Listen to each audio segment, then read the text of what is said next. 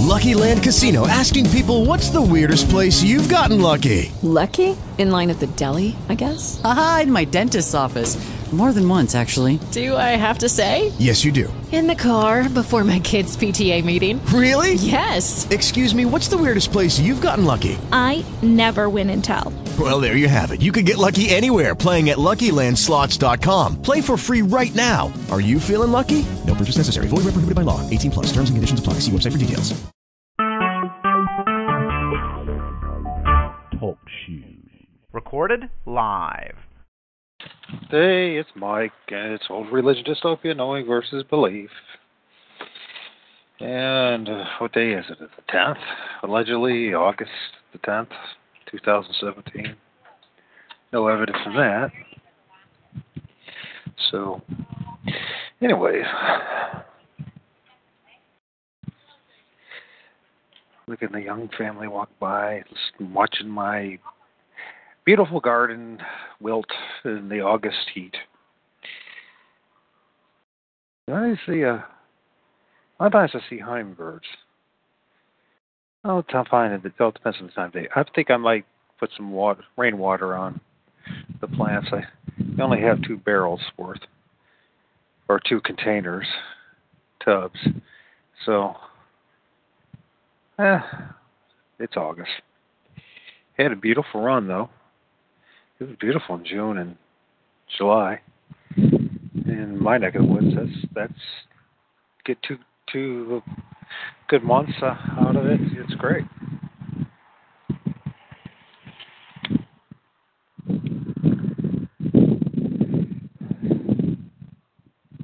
Birthdays.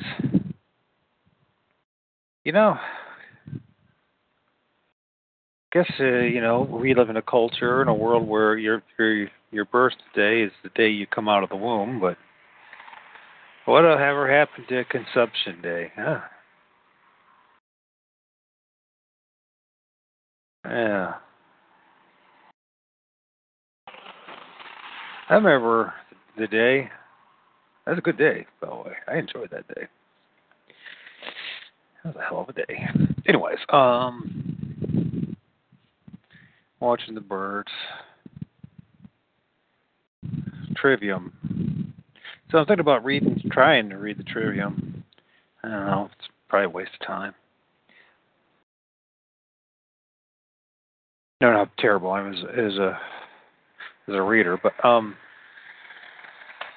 everyone says Trivium, Trivium. You must learn the Trivium. That's the way to defeat the New World Order, which is still the Old World Order, which is the same old damn World Order. Yeah, maybe. Of course, just asking the questions and not being afraid of the consequences of asking questions. That's a reality. That's something that should be discussed. Because when you start questioning the authority, well, either you're going to get hit over the head with a club, hit with a fine, or piece of paper, pink slip. You asked, at best, politely to leave the church, the cult that you belong to, the university system that you are attending that costs ridiculous amount of money, that in the end you're no more prepared for the world than you were when you first went in. The only thing is that you have accomplished the goal set out. You have determined and confirmed that you are a conformist all the way, and as you will most likely comply. I actually live in a suburb that's generally quiet most of the time,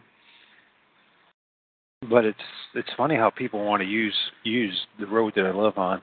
Everyone wants to use it. Doesn't matter who it is. They got semis that go down this road to have. I mean, it's 15 to 25 miles an hour. I think it's because most places are just plain ugly.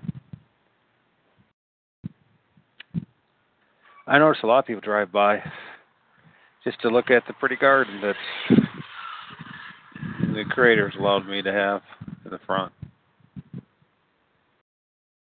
Everyone should have one. I don't know. I'm looking at a honeybee. Believe it or not, I am looking at a honeybee. There's a guy. Everyone's got to have a busted up muffler now, or whatever. You know what I mean? You know what I'm saying? The other young guy's got to have this loud muffler. I mean, you can't drive fast. This is a way of making your mark in the world, is making as much fucking noise as you can. It's cool watching that bee. I hope that's a honeybee. Now, it maybe just might be one of those ones that burrow into your woodwork. I don't know. Well, yeah, I posted on the Facebook page, Old Religion Dystopia, Knowing versus Belief. I don't even know how I introduced this show. Did I? And no, I'm not high. And it's August and I got MS, so it sounds like that, yeah. Anyways, Martin Leedkey, interesting character from, British flat Earth, whatever. And he did a very good job. He was interviewed, and he just rambled on and went from point about the flat Earth. Of course, he didn't talk about the agenda, and I think a lot of people don't want to admit it. That the truth of the matter is there is clear controlled opposition. It doesn't mean the Earth is not necessarily flat. It just means that they threw this out to muddy the water more, confuse things, and bring down the system. They need to bring down the system. It's necessary to agitate and foment and use all the magic through their machinations of social engineering to, usher in the Luciferian doctrine, huh? That everyone will finally worship their true God. And to justify the fact that, they're killing you and lying to you and deceiving you, and that it's necessary. Oh, it's necessary for their control. I think after I do this recording, I am definitely going to water the plants. And maybe before definitely watering, I think I might do some seed harvesting. Lots of wildflower seeds. Anybody's interested in some wildflower seeds, shoot me an email. It's in the description box for this and talk show. Or you can, of course, do it through YouTube and you send me, I don't know, money, I guess, for shipping and packaging. I'll send you some. Lots of stuff. Coneflowers, Black-Eyed Susans, Rebecca, Cosmos, sneezeweed, sunflowers, all sorts of things. So, a good thing to have in your yard. Once you get this thing established, it's really not that difficult. I didn't do that much this year. I reseeded certain areas in March. And then that took about a grand total of an hour to do. And I did some weeding last week, which wasn't necessary, but I just wanted to get rid of some of the undesirable things like crabgrass, which is not a lot. Nice thing about Cosmos, it gets pretty big. It's not necessarily strong enough to winter over. That's why you have to do it in March in my neck of the woods. In other words, it can't tolerate the winters. It's a southwestern plant, I think. I don't know where it's from. Not from Ohio, the Ohio-Michigan border. So, and I was going to go to the food bank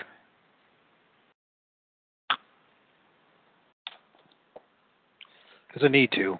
I don't have enough money, and I do need to stock up on food storage and that kind of thing. And anyways, they had a festival going on, which is really cool. It was nice. But it's too warm and too many people, so. And I'm not, I guess I am pretty antisocial, but I don't think I'm better than anybody else. I'm just antisocial. So whether you're stinking rich or stinking poor, it's not really the issue for me. I'm just not very social. And that's one of the reasons why I do what I do. Anyways, Sister Miriam Joseph, CSC, PhD.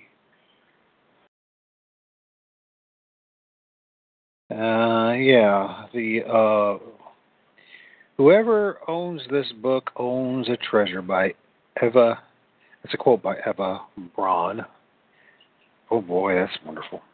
The Trivium, the liberal arts of logic, grammar, and rhetoric. I got a headache too, by the way. It's tough right now. I don't know, man. It's fucking designer disease, multiple sclerosis, just fucking blows. Excuse my language. Editor's introduction. In the true liberal education, the essential activity of the student is to relate the facts learned into a unified, organic whole, to assimilate them as and the rose assimilates food from the soil and increases in size, vitality, and beauty. Trivium, the liberal arts of logic, grammar, and rhetoric. What is language? How does it work? What makes good language? Coleridge defined prose as words in their best order, and poetry the best words in the best order. Plain but apt. His definitions provide a. Let me try this because it's not plain. Plain but apt. His definitions provide a standard, but where can a reader and a writer find the tools to achieve this standard? Don't we think about prose and poetry? And isn't it just playing with the magical arts of language, spellcasting? That's how we manipulate each other and our environment, through language. And then our behavior generally betrays us and who we really are. But if you have the ability to communicate quickly, fastly, decisively with words, you can confuse your opponent and your, your desired victims of manipulation to do your bidding, right?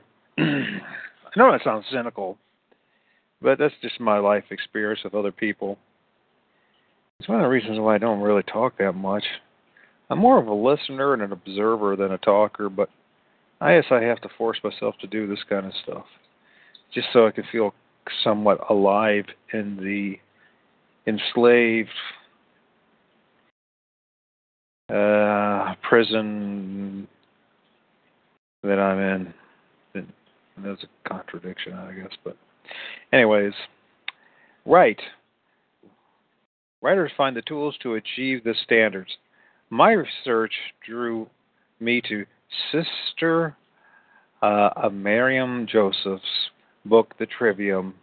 I know that the skills I have learned as a liberal arts student taught as a high school English teacher and used as a writer and editor, derived from the medieval and Renaissance approach to grammar, logic, and rhetoric.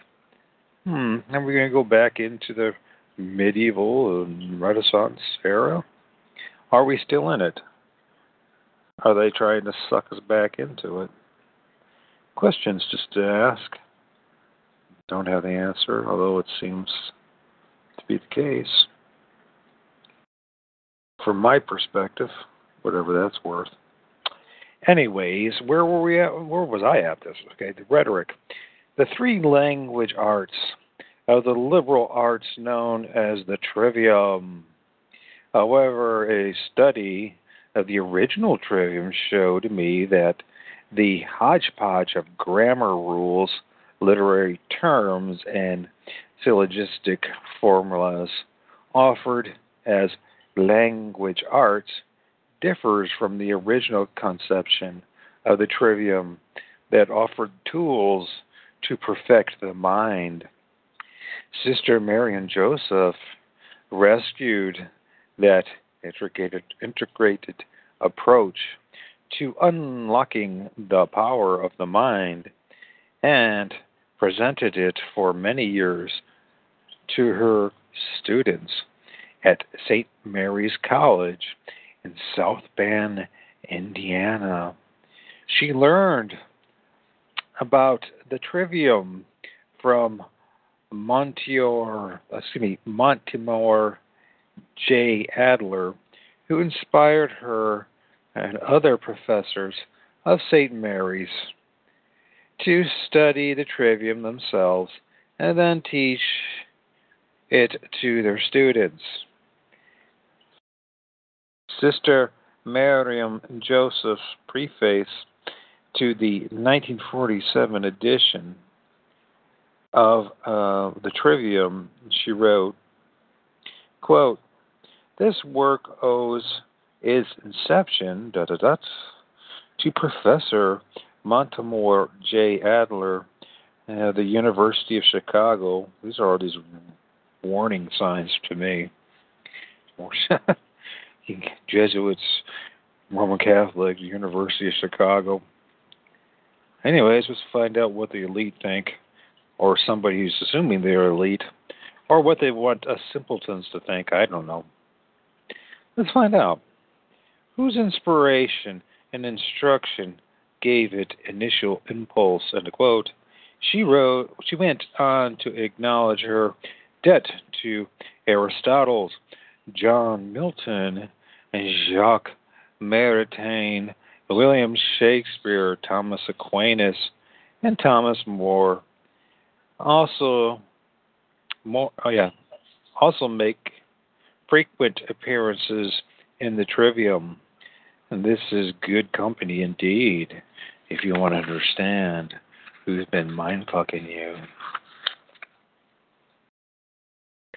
The Trivium teaches us that language evolves from the very nature of being human. Because we are rational, we think.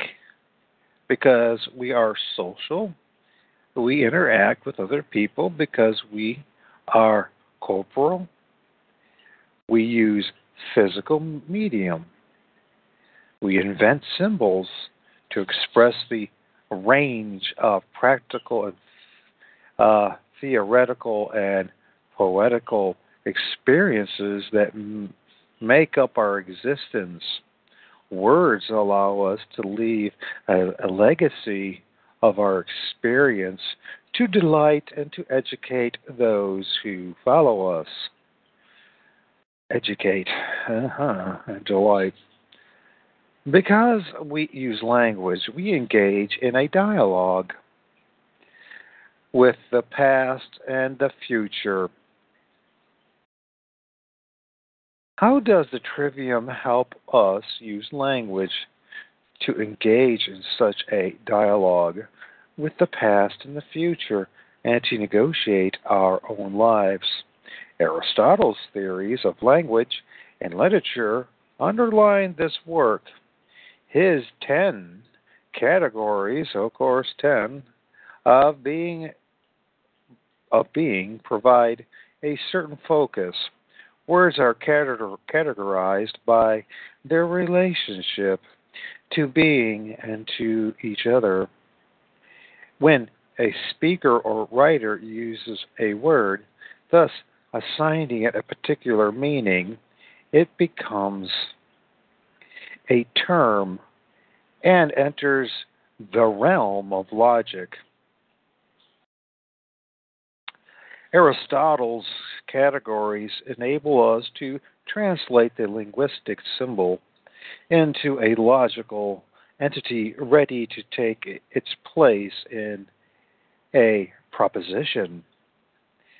From propositions, the reader moves to syllogisms, enthemes, that's how you pronounce that? Enthymemes. Enthymemes. Anyways, it's Enthymemnes. Sorites, Sorites,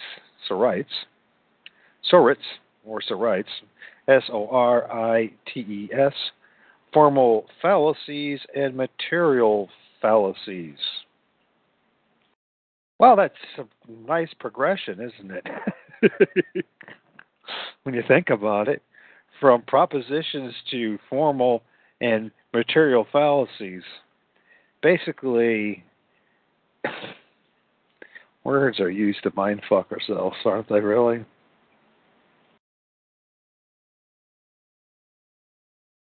I know that sounds cynical, but in an awful lot of what, when it comes to culture creation and social engineering, and certainly applies. Science, hard science, is hard to find these days. Science itself has been turned into a formal and material fallacy for the average man. The average man believes in things. I'm one of them that basically have been barfed out by somebody who was placed in position to barf it out, and in my naivety, believe in. I know that sounds so cynical, doesn't it? But that's life. I mean, that's pretty much what it is.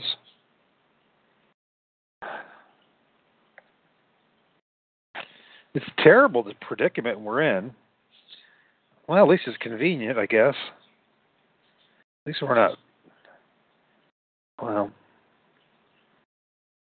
I don't know. The Trivium explains the logic, that logic is the art of deduction. You do say. As thinking beings, we know something, and from that knowledge we can deduce new knowledge. Where does the initial knowledge come from? That's a damn good question, huh? And the section on induction answers the question as it explores the process by which we derive general principles from individual instances. Examples from the literary canon and Shakespeare, or Shakespeare's. Shake that spear, man. Ooga, ooga. In particular, illuminate the explanations of grammar and logic. Sister Miriam Joseph, who was also a Shakespearean scholar, whoop-de-doo, actually wrote about Shakespeare as a master of the Trivium. Man, those Shakespeares were some quick-witted deceivers, weren't they? And storytellers. Capture your mind to keep you from paying attention to who actually is making your life an absolute misery. For example, he often used litotes, Litotes, and figures of speech based on the observations of a proposition. The Tempest shows one instance of this. Sebastian expresses his concern over the fate of Ferdinand, the king's son, and says, quote, I have no hope that he's undrawn, end of quote. I have no hope that he's undrawn. Undrawn.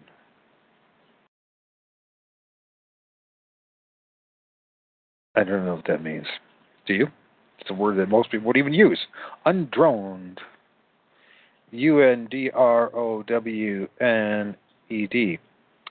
Shakespeare makes the rhetorical decision to use observation to dramatize that Sebastian faces a reality he cannot describe in direct speech. Because if he did, he probably would be hung, or imprisoned, or slapped, or fined some way or the other. That's what happens.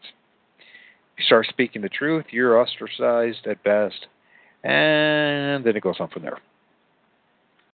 Rhetoric concerns the choices a speaker or writer makes from the opinions grammar and logic offer. Sister Marian Joseph, I wonder if that's even her real name. SMJ, Society of Maternal Jesuits, something like that. Sister Marian Joseph reviews the history of rhetoric and presents Aristotle's perspective on the means of persuasion. The persuasion, manipulation, this shun and that shun. She includes poetics, communication through the narrative created by the author, in addition to rhetoric and direct communication. Here the reader will find Aristotle's 6 elements of poetics. The section on plot is extensive and includes a detailed analysis of structure in Guy de Maupassant's, I guess that's how you pronounce the name, quote, the piece of string, end of quote. It dangles the puppet used by the puppet master. In the service of rhetoric and poetics, Sister Miriam Joseph explains figurative language according to the classical topics of invention from which they are derived. Poetry and versification and the essay. The chapter ends with a brief guide to composition. As the summary indicates, the Trivium provides a comprehensive view of grammar, logic, and rhetoric, as well as of induction, poetics, and figurative language and poetry. Now, one of the things I've discovered in my journey of discovering the truth is that the story is more important than the truth. And long as that narrative, the story, goes along with what the puppeteers demand it to be, okay. If you go outside that box, if you will, if you dare to cut the strings, then there's going to be consequences. Also, you hear a lot of folks who promote the Trivium that, well, this is a good book to have, but it's not really the Trivium that we're talking about. All right. Whatever. I got a gut feeling that most of the people that say that they know about the Trivium really don't know shit about the Trivium. But where the real art is complicating a simple issue for the average man and woman to ask the questions: who, what, when, where, why, how, and what order to put them in. And, I mean, how do you go about that without having a holistic approach and understanding of who's actually running the show to begin with? Who are the puppeteers? And that's part of the quest that you find when you do your truth searching and you become a quote-unquote truther, which is a silly little term, or descriptive term, truther. What the heck? I know I'm not part of any movement. The closest movement that I'm part of is a bowel movement. But, the fact of the matter is that if you want to discover the truth of your reality, there are consequences. Now, how do you navigate through those consequences? And basically, it becomes the art of, once again, manipulation and deception, and to control the narrative in your own life, and to so you learn all this stuff. And you walk around with a head full of what we perceive to be secrets, and that the average person doesn't have a clue what those secrets are, and probable. But that's the case, as you can't really have these kind of conversations outside of talking to a headset by yourself at a scrying machine called a laptop or computer, and barf out your opinions, with the hopes that somebody will listen to you. But still, it's a one-way street, and it's a one-way conversation. And in reality, that's what we're talking about: a one-way conversation, with the fact that we want the interpreter, the listener, the audience, to comply, to accept our arguments, our point of view, and for whatever reasons. Of course, you could look more into, you know what the reasons are. The reasons is to manipulate, exploit people, and to frickin' make a buck off it, and not have to have a hard, laborious job, because people don't really want to work. Who wants to fucking work in this world? Who wants to slave and till the land and dig ditches and etc.? You know what I mean? We want somebody else to do it while we sit around in our quote-unquote ivory towers, which really aren't. Just be honest. There are cubicles, whether in the home, office, or the office building, or wherever it may be. Yeah. And pretend we are in charge of our destiny.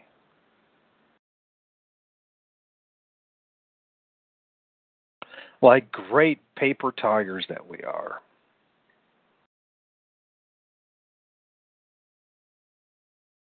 Figurative language, according to the classic topics of invention, blah, blah, blah, right, from poetry, would I just blah, blah, blah, blah, blah.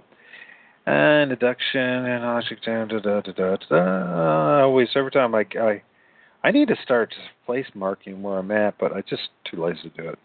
Okay, anyways, reading and composition explains the concept of rhetoric and literature. Few references to logic in chapter 10 and 11 are explained in the notes. The notes are a new feature in this edition of the Trivium. Todd Moody, professor of philosophy at St. Joseph University in Philadelphia. Well, that's really promising. A professor of philosophy from St. Joseph University. Oh, my God. Now, there's a man you can trust. Woohoo.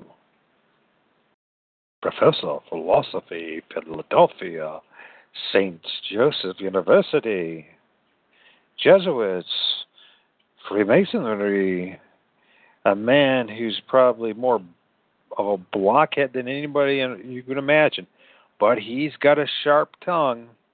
Boy, oh boy, can he run circles around you with his power of the use of language. All right. Is that who you want to be?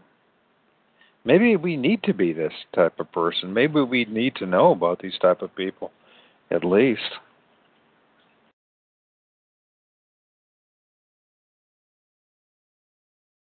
Provided commentary and amplification on the logic chapters, his notes are designated TM. Total mindfuck. My notes give etymologies and the sources of source for quotations and clarifications. Some notes repeat information from earlier chapters that I thought would be helpful to the reader. The original publication had sketchy documentation of quotations. I researched all the quotations and used contemporary standard editions for frequently cited sources. Oh, gosh. Hope it's not some Orwellian approach. Anyways, I used contemporary standard editions for frequently cited sources such as Shakespeare's plays or the Bible. Oh, there you go. There are two books you can count on.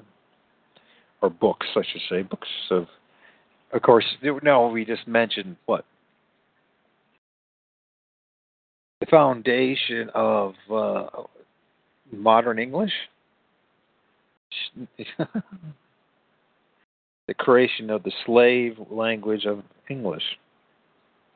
Hopefully we can break away from that. I think there's probably something to that.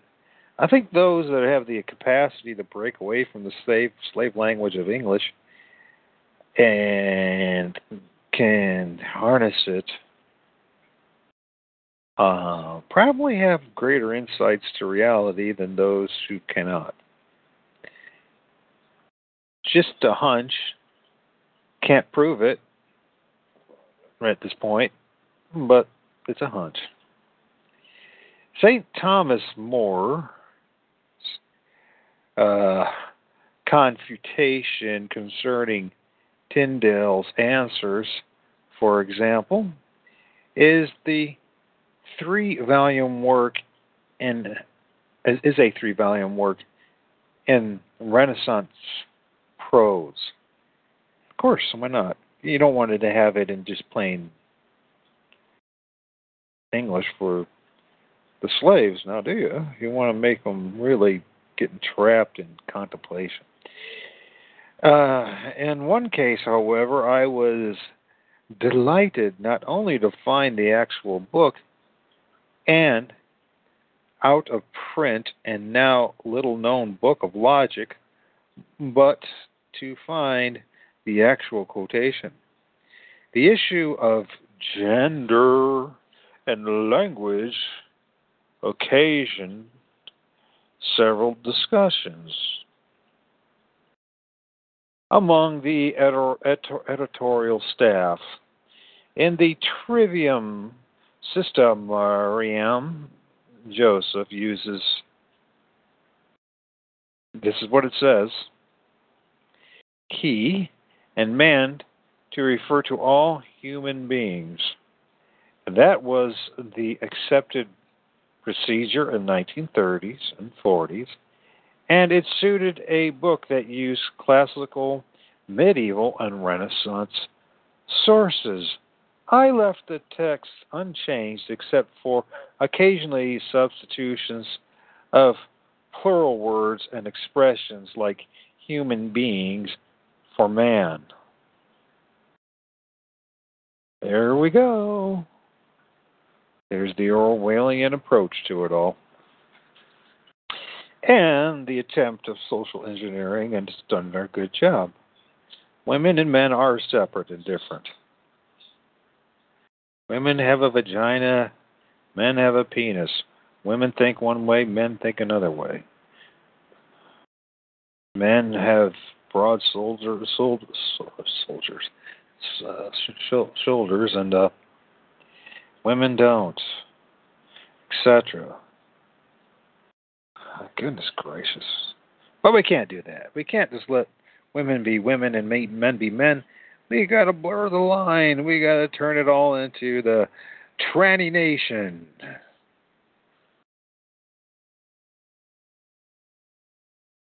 And so sick fucks can mind fuck us even more. All right. In her edition of the Trivium, Sister Miriam Joseph used an outline form. This edition adapts the outline by using equivalent headings and by providing transitions. I also made distinctions between information and examples in the original text. Examples, illustrations, analogies, and notes were incorporated into the outline. In my own study of this trivium, I found that certain sections were key to understanding the work as a whole, or were valuable additions to my understanding of language. I have presented these sections as displays in this edition, and they should serve the reader both in the first reading of the trivium and also in a review of the text. The author chose wonderful literary examples for every chapter of the book. This edition keeps those selections. Occasionally, poems were mentioned but not included. This edition includes the poems. In some cases, Sister Miriam Joseph used quotations from or references to contemporary periodicals. Because they have lost their relevance, I substituted literary references. Thank you very much, Marguerite McLean. McLean, Philadelphia, 2002. McLean. A flame. Okay. Stinking Roman Catholic all around, so. I would like to, but you might as well learn about it because the Roman Catholicism is the religion of the Roman Empire that we live in. And whether you're a quote-unquote a Protestant or a Roman Catholic, you're still part of it. You can't get away from it. No matter how hard you try and how high you take whatever interpretations of the Bible you want, you're still part of the Roman Empire, and you're still pushing the Roman Empire's theology, philosophy, and religion. But, by the way, it's not any better or worse than the religions of the other empires. And although Rome desperately wants you to believe that, for instance, the Confucian Empire, the Chinese Empire is dwindling, or you know what, the Mohammedanist Empire, or the all the other different empires. Whatever, you got the Indians there and their religion. You know, and they want to blend it all in, but still they still hold true. Actually, if anything, they seem to be all just the same thing. They're just different gangs and they're different mind screws. So, Okay, where was I at in all this before I had my latest rant?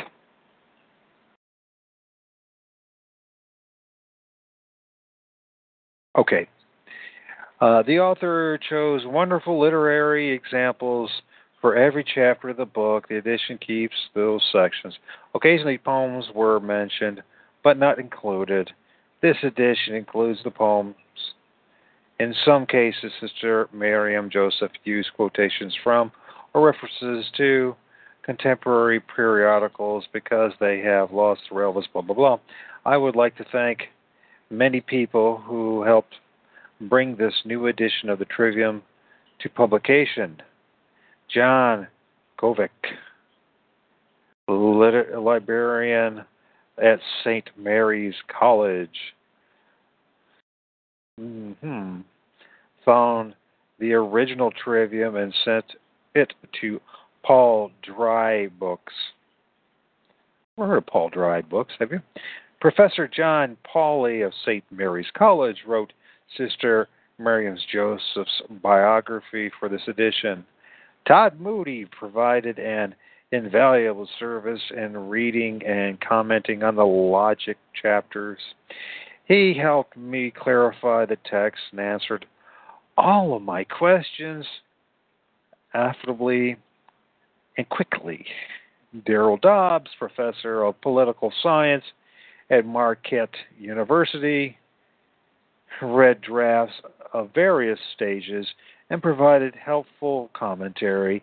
Martha Robertson, member of the Christian Trivium Board, reviewed a draft, and her advice helped me sharpen the focus. I would also like to thank Thomas McGlynn, my husband, who patiently sat through evening meals peppered with conundrums about grammar and logic as I worked my way through this project. In editing the Trivium, I tried to do no harm to the original text. Tried to, but failed probably. And cynical, I know. To be true, to the vision and learning of the author and her teacher, in the prologue to the Canterbury Tales, Chaucer asks the audience to forgive him if he offends anyone or makes a mistake. He concludes by explaining, quote, "My wit is short, yea, ye may well understood," end quote. I invoke the same defense. Ultimately, Sister Miriam Joseph speaks the most eloquently about the value of this book. She explains that studying the liberal arts is an intransitive activity. The effect of studying these arts stays within the individual and perfects the faculties of the mind and spirit. She compares the studying of the liberal arts with the blooming of the rose. It brings the fruition of possibilities of human nature. She writes, the Unitarian or servile arts enable one to be a servant, of another person, of the state, of the corporation, of the business, and to earn a living. The liberal arts, in contrast, teach one how to live. They train the faculties and bring them to perfection. They enable a person to rise above his material environment, to live an intellectual, rational, and therefore a free life and gaining truth. Marguerite Berlin, Philadelphia, 2002. And we'll find out if this is the case, or is it just another empty promise? Trivium, the liberal arts of logic, grammar, and rhetoric. 1. Chapter 1, liberal arts. Liberal arts denote the 7 branches of knowledge that initiate the young into a life of learning. The concept is classical, but the term liberal arts and the divisions of arts into the trivium and the quadrivium date from the Middle Ages. Trivium and the quadrivium. So the trivium and the quadrivium. The trivium includes those aspects of the liberal arts that pertain to mind. The quadrivium, those aspects of the liberal arts that pertain to matter. Logic, grammar, and rhetoric constitute the trivium. Arithmetic, music, geometry, and astronomy constitute quadrivium. Well, astronomy, you could pretty much throw off the way they fucked us with that. Arithmetic, I don't know. Music, yeah. Geometry, sure. Astronomy, they had lost that one, man. They totally screwed that one up. You got to redo that one completely. Either do, in my opinion. Anyways, logic is the art of thinking. Grammar is the art of inventing symbols and combining them to express thought. Rhetoric is the art of communicating thought from one's mind to another, or to hide one's thoughts too, by the way. Yes. That's when you listen to debates, you ever notice, I mean, at first it's like, wow, it's all novel, but the more you break it down and you realize it's just defending a position, a point of view that 9 times out of 10 is not the orator's own position, but somebody else's, and it's to defend a movement. I'm not talking about bowel movement now. To defend a movement or sway the masses into one direction. But when you break it all down, it's really based on maybe one little thing, and that usually one little idea, one little principle that usually can't really be defended outside of words. In other words, you can't use your 5 senses or 6 senses, or how many senses you want to say, I don't know. But whatever it is, you can't observe it in reality, in real time. It's an idea. It's not philosophy. It's a mental construct, and it's a way of defending it. So we have to be careful. And, when we talk about mental constructs, we have to remember that is from the imaginations of men. Now we're talking about vain imagination from what the Bible talks about. And what is it really talking about? Can we get deeper than religion itself and basically many of the ideas and mental constructs that dominate our lives? Many of them, if they were removed from society and the narrative, your life wouldn't change a bit. You still be who you are, and you still be in the circumstances that you are, and you still have the experiences that you have, one way or the other. It's just the words that clutter it up and fog it, confuse the experience. And that really is the case, the more you look into it. So anyways, where are we at there? I think that's probably a good place to stop. for this recording. The book is lengthy. Could I possibly finish a book? Good gravy, look at that Sister Miriam. She looks exactly like a mushroom. She's got the hat on and the mushroom hat, and she looks just like she looks like a mushroom or a penis. She's got a penis on her head, but I know it's supposed to be the rays of the sun.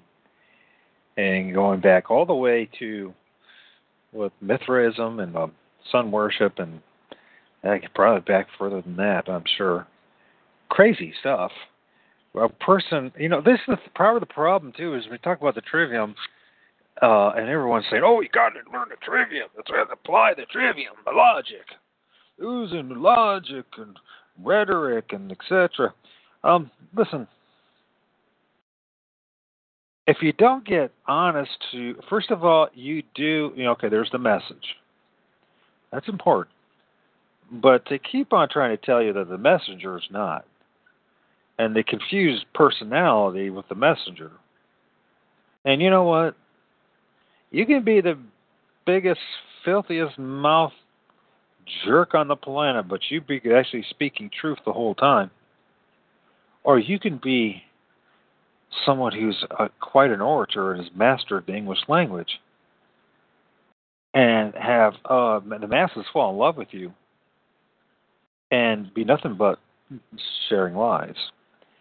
And so you got to find out the foundation. So the Trivium, whether it came from Aristotle or not, I don't know how you prove that.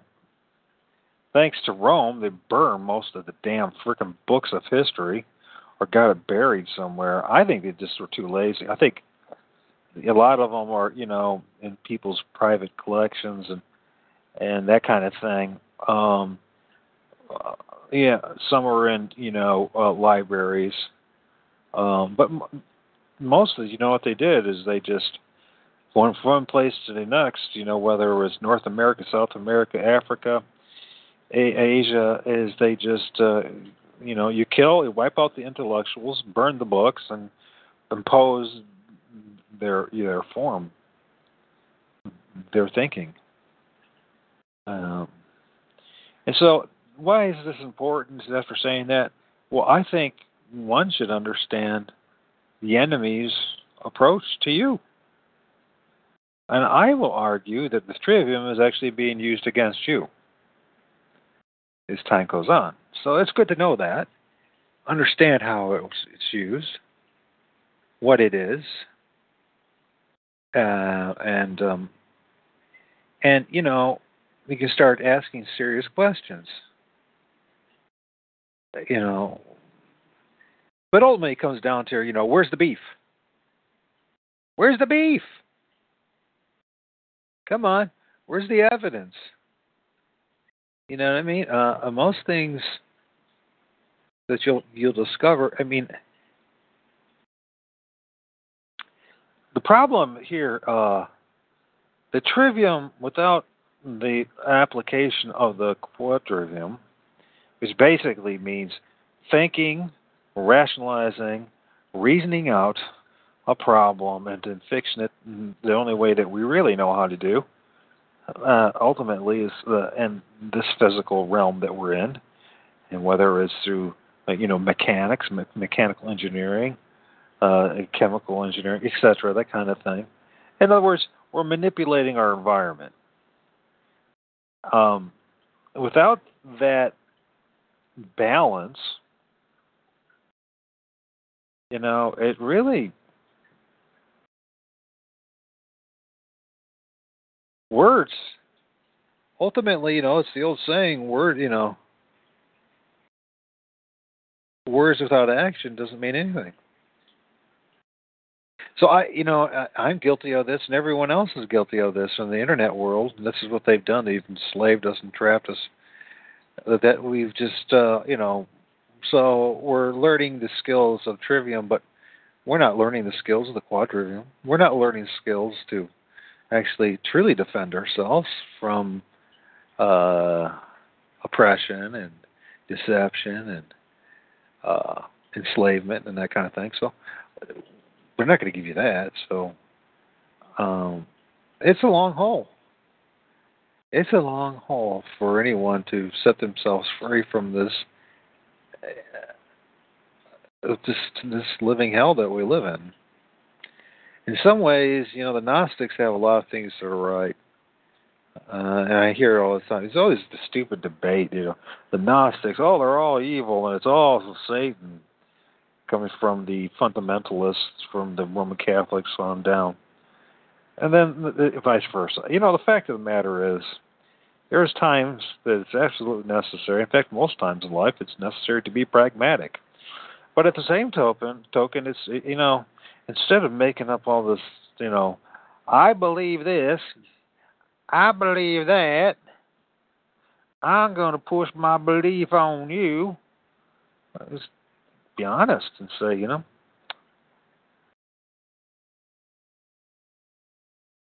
if I can't really defend my position with reality outside of words and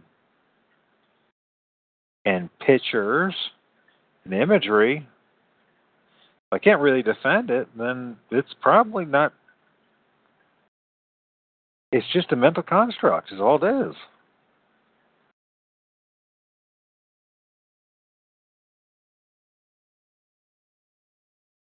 It's just a mental construct. The Trivium. I've had this book for a long time. I've read it. I tried to get into it. Maybe got page 50 or something. But it is rather boring, but maybe I can make it a little more interesting. I doubt it. But we'll try it anyways. And at least that we can say, my journey, and anybody who's followed my journey, whether it was the new little series I'm doing, and personal, whatever it is, show series, YouTube channel, community call that community never seems to join in, but there are those few that listen. But and then Nothing But the Truth, which ended up having I started developing a following, but that wasn't the important thing. I mean, I appreciate it, but it was my journey. So no one can say that who shared my journey that we haven't studied and researched and read the Bible. We just can't. And now we're going to, the next thing, that's the latest thing that you got to know is Trivium. Let's find out if we really do need to know the Trivium. Let's do it. At least we can say we did it. We read it or we listened to it. And so, the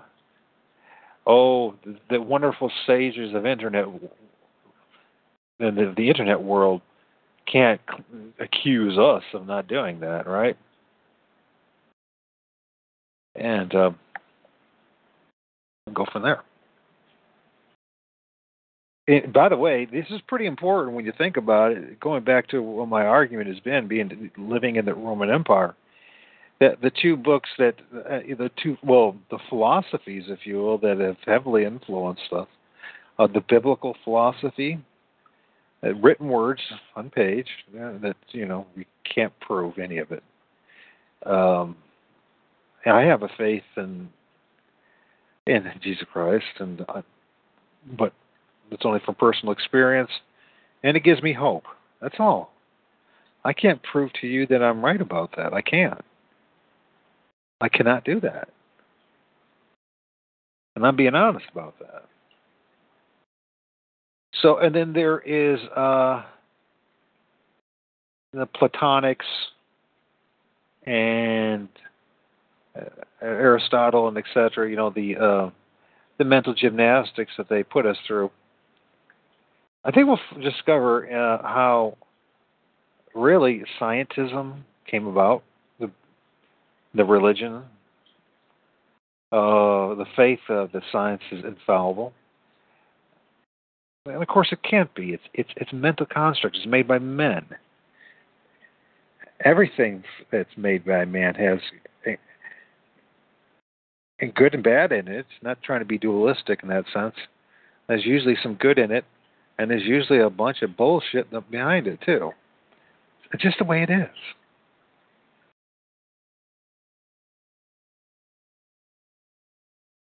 And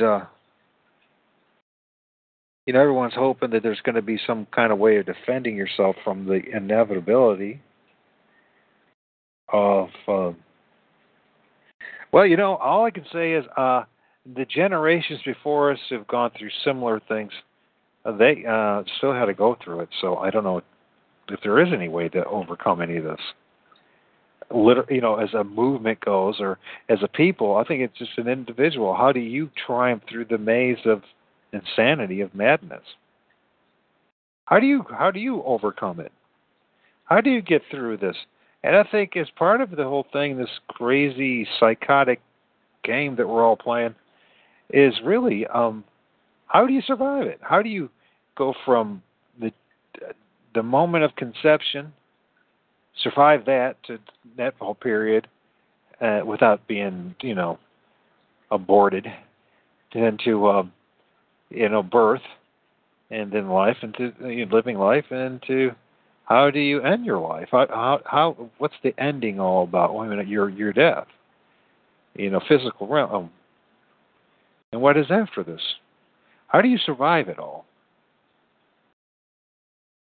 And everyone has an answer. Everyone has, we all know the answers, this, that, and the other. But the more you study these things, you should come to the other conclusion, the opposite, that I don't have all the answers. And I don't have many answers at all. And, instead of making this all a big frickin' ego trip, maybe it's just being honest to where you're at. It's very difficult. It's very difficult for a human being under the system that we're under now to make an honest claim, make that an honest claim that and that's your truer self. That's probably your higher self. Your higher self is really to get to the point where you're like, all right, this is what I can do. This is what I know. This is what I've experienced. This is and also recognize what you're really experiencing. Can you go into a meeting, a convention, a group setting, and really decipher what is happening? Or are you just simply entertained?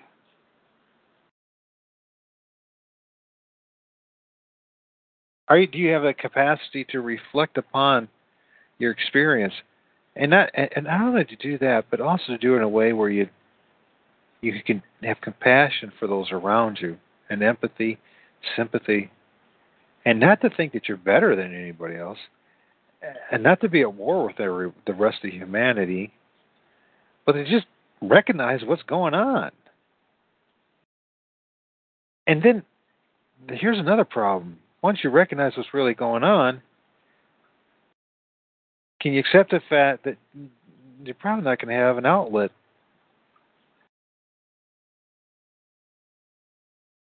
And this physical complaint, the plane. Yeah. I mean, I strongly recommend that everybody do something like I'm doing. And just throw it out there in the ether.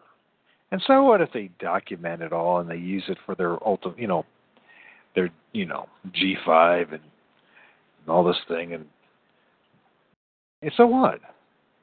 They're going to do it anyways, so what? It's not necessarily even complying with their wishes and wants. It's just, everybody needs to have, if you want to grow in logic and in rhetoric, grammar, you have to somehow find an outlet to do it. And part of it's, writing, getting back to writing. Part of it's speaking. And, if you want to go to that point of having, debating is a skill in itself. It's like jousting is a sparring. And it's like boxing. It's like applying all your skills against another person, and that's all it is. It's really not. The goal is not actually to come out with truth or knowledge or any kind of progressing anybody else. It's to win the audience and win over the debate. And I've seen over and over again how a whole audience has been won over, and literally not a single thing could be substantiated. And by the way, referring to textbooks, it doesn't substantiate it. Written words in a book don't substantiate much of anything. But we're going to learn how they use it, and we just talked about and read about how they use it. And, the justification, references, footnotes, etc. But you know what? That doesn't mean in the end of the day that the footnote, the reference, is any more truer than the messenger and the messenger's message. So, wow, this is complicated stuff, right? Real philosophical now. No, it's just reality. You and I both know. Okay, let's think about it. If you're a young man and you're out trying to court women, which really means you want to get in their pants, and you want to find a hot chick that you can get in her pants and, have babies and, bond with and have that beautiful codependent relationship between a man and a woman. That they try to make that like a terrible thing. You're codependent. Oh my gosh, you have a really.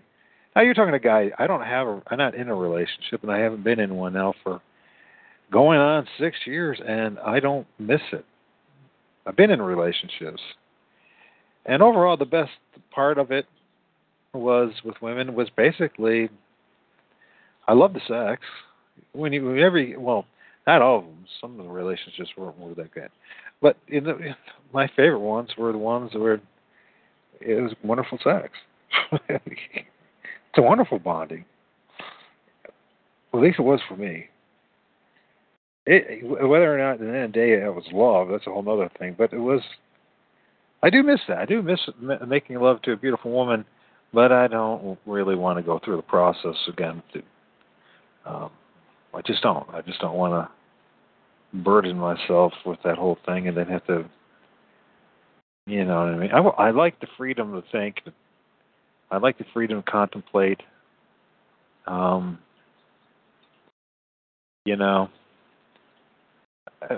I was a younger man, it'd be different. But I just it's not that important. I have different drives today.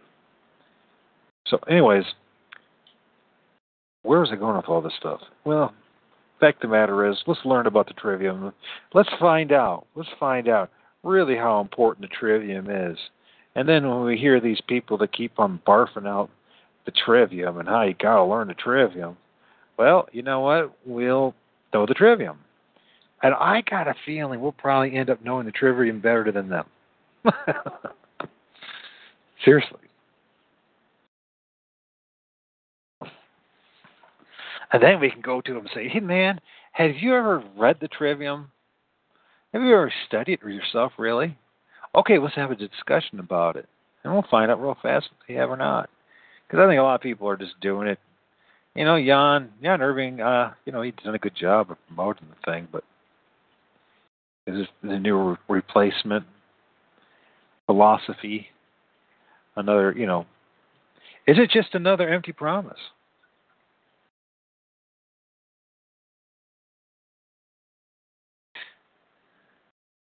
Family and community. That's where really making love to your beautiful woman, having children, and being part of a community of honest people that are really working together for each other's benefit and betterment. And that's what life's and it is all about. No matter what modernity It has to, and the social engineers are trying to do. They can't replace what is us. They just can't. They're trying to, but they can't do it. It just doesn't. It makes life meaningless.